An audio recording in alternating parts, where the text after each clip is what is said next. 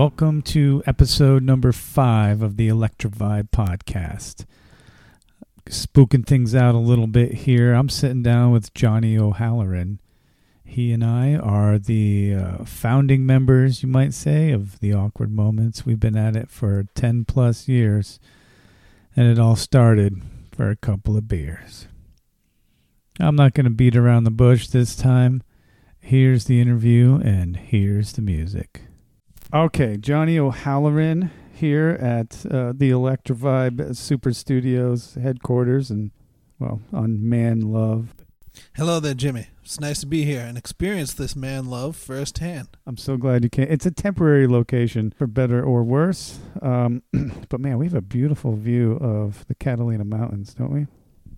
We sure do. And remember that every location is temporary because sooner or later we're all going to be dead. That's very true. Very true.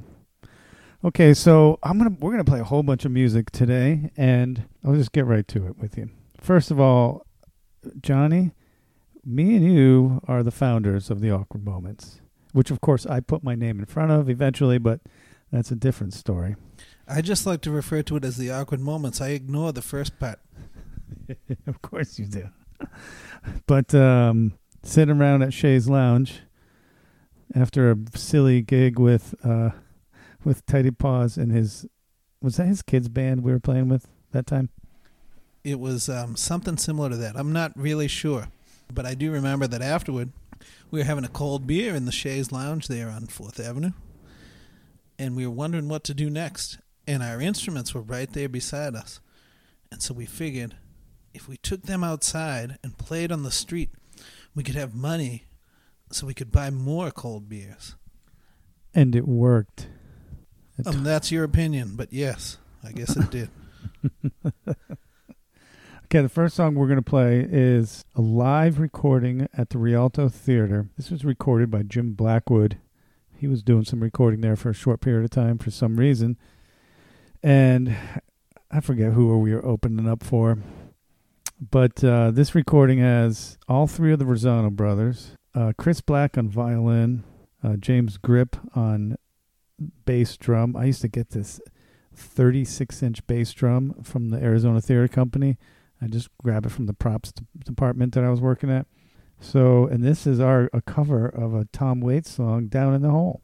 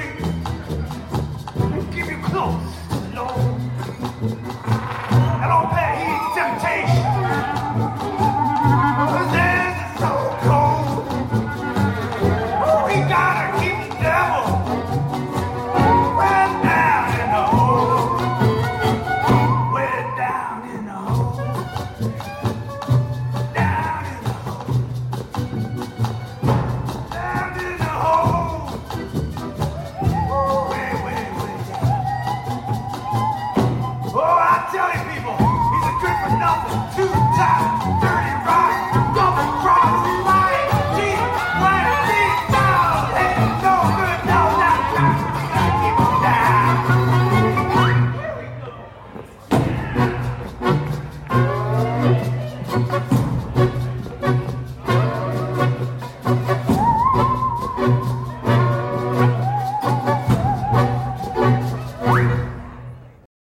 Yep. This is before the guitar days when you started playing both or Right. picking and choosing. Well, I mean, the saw is a novelty instrument. There's no denying that. It's a lot of fun, and people like it. But a little bit goes a long way. Yeah. Well, try being an accordion player. Yeah, no, accordion's even worse than saw. Well, well, that's why I always made sure I had a big band, and so that I could Right. play the accordion less and less. Jimmy, do you know the difference between an accordion and a trampoline? No. People take off their shoes before they jump up and down on a trampoline.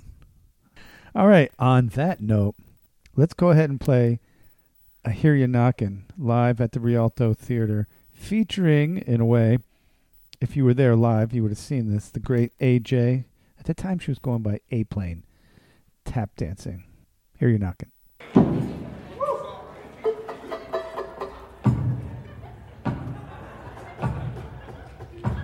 We're gonna bring A-Plane back up for you.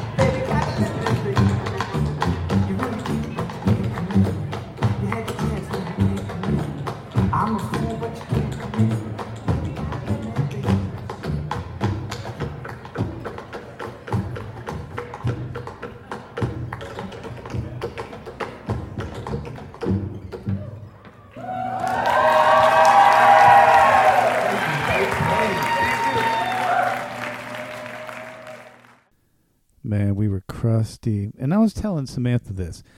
I don't think she could appreciate quite how crusty we were when we started.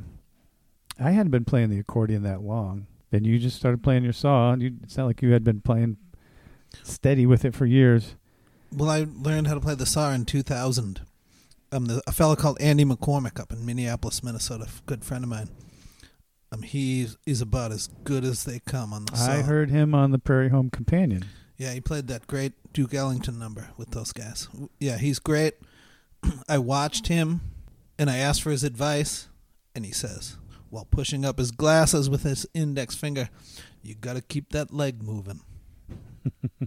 So that's how it goes. Excellent. So you, originally it was just because we were more novel than anything. It was me on accordion, you on saw, and then we slowly built up Chun Chun, whose real name is Sean Rogers, started playing his upright bass a little. And then Ryan Eggleston of the Golden Boots started playing mostly banjo, sometimes a mandolin. After we decided to do what we did that Friday, we went that weekend busking on the streets for the 4th Avenue Street Fair.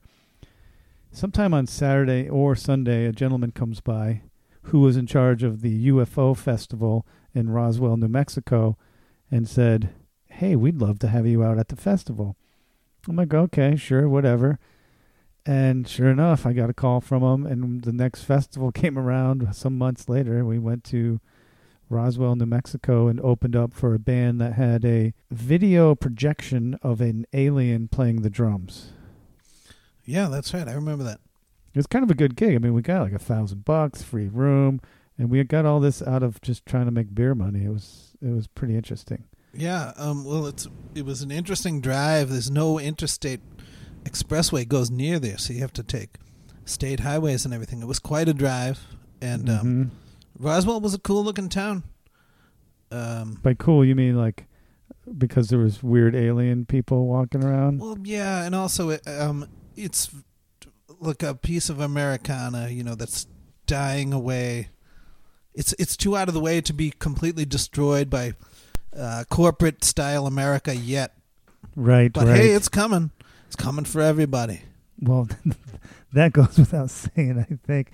Although they're pretty far removed, being away from those interstates. That's sure. true, but at the by the same token, that was maybe 13 or 14 years ago. So who knows what's happened in the meanwhile? It's true.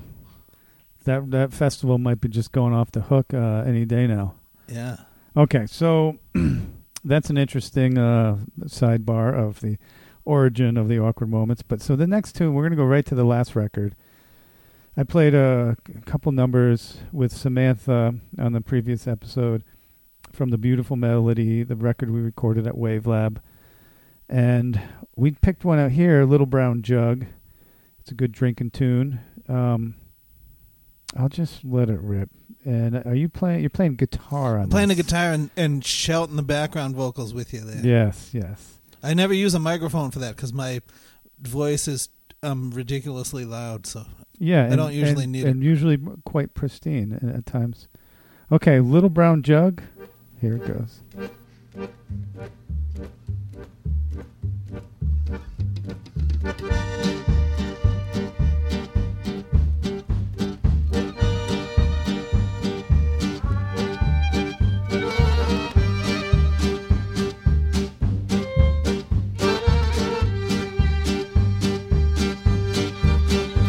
Well, me and my wife, we live alone in a little old house we call our own. She likes gin, I like rum, and we have a lot of fun.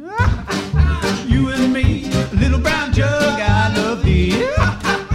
You and me, little brown jug, I love thee. You know, when I go toiling on the farm with a little old jug underneath my arm, I put her under a shady tree. Oh, little brown jug, it's just you and me. You and me, little brown jug, I love thee. You and me, little brown jug, I love thee.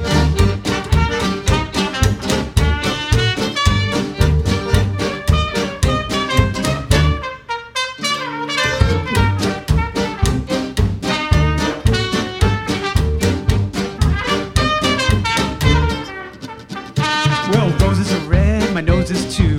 Violets are blue, and so are you. But I guess before I stop by, I better have one more drop. You and me, little brown jug, I love thee. You and me, little brown jug, I love thee. You know, when I go on down the Shays, in the morning or in the day, I order up some Pabst Blue Ribbon and I drink them down till my head starts spinning. You and me, little brown jug, I love thee. You and me, little brown jug, I love thee.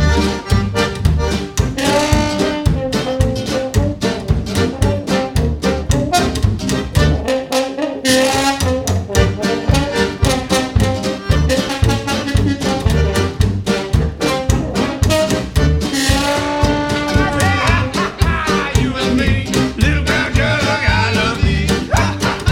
You and me, little brown jug.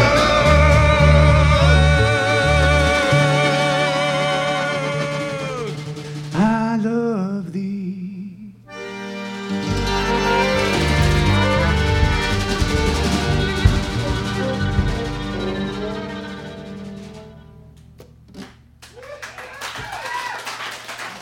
All right. Okay, so the next tune we have queued up is from, I don't know why I stuck this in there, really, but when we did the Beautiful Melody session, I wanted to do a Bukowski piece, and so we did.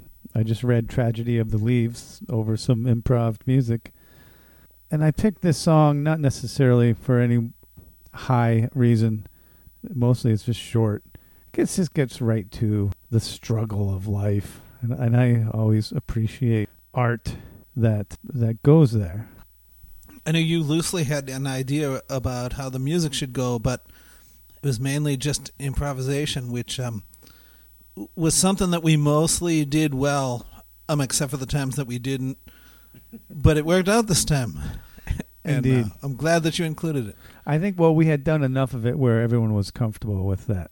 Just, hey, just make some noise and make it make sense if you can. Right. Well, when we made that record, I know Jimmy said on one of the last podcasts that Craig from Wavelab came at Jimmy with an idea to make a live record with an audience, so that tickets could be sold, so that Jimmy and us could make a free record.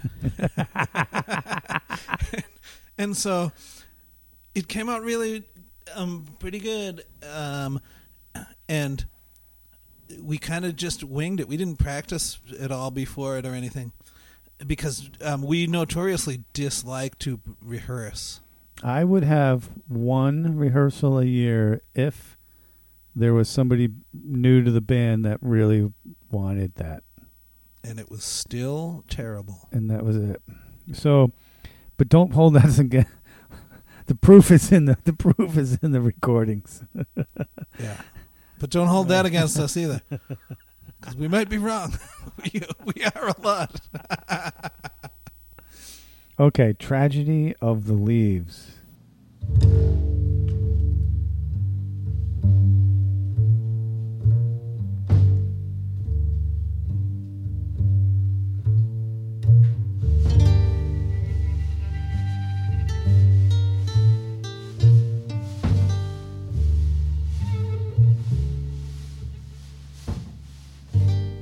I awakened to dryness, and the ferns were dead. The potted plants yellow as corn.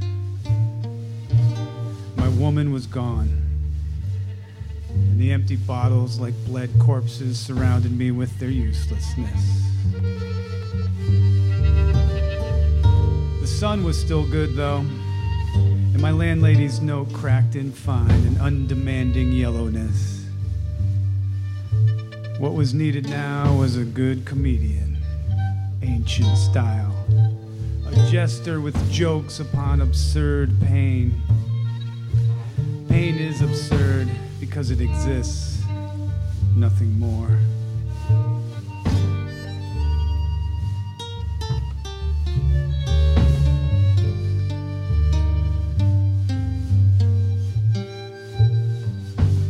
I shaved carefully with an old razor.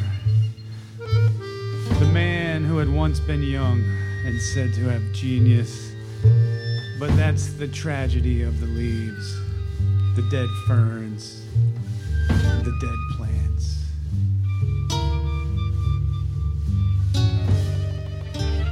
And I walked into a dark hall where the landlady stood, execrating and final, sending me to hell, waving her fat, sweaty arms and screaming for the rent, because the world had failed us both.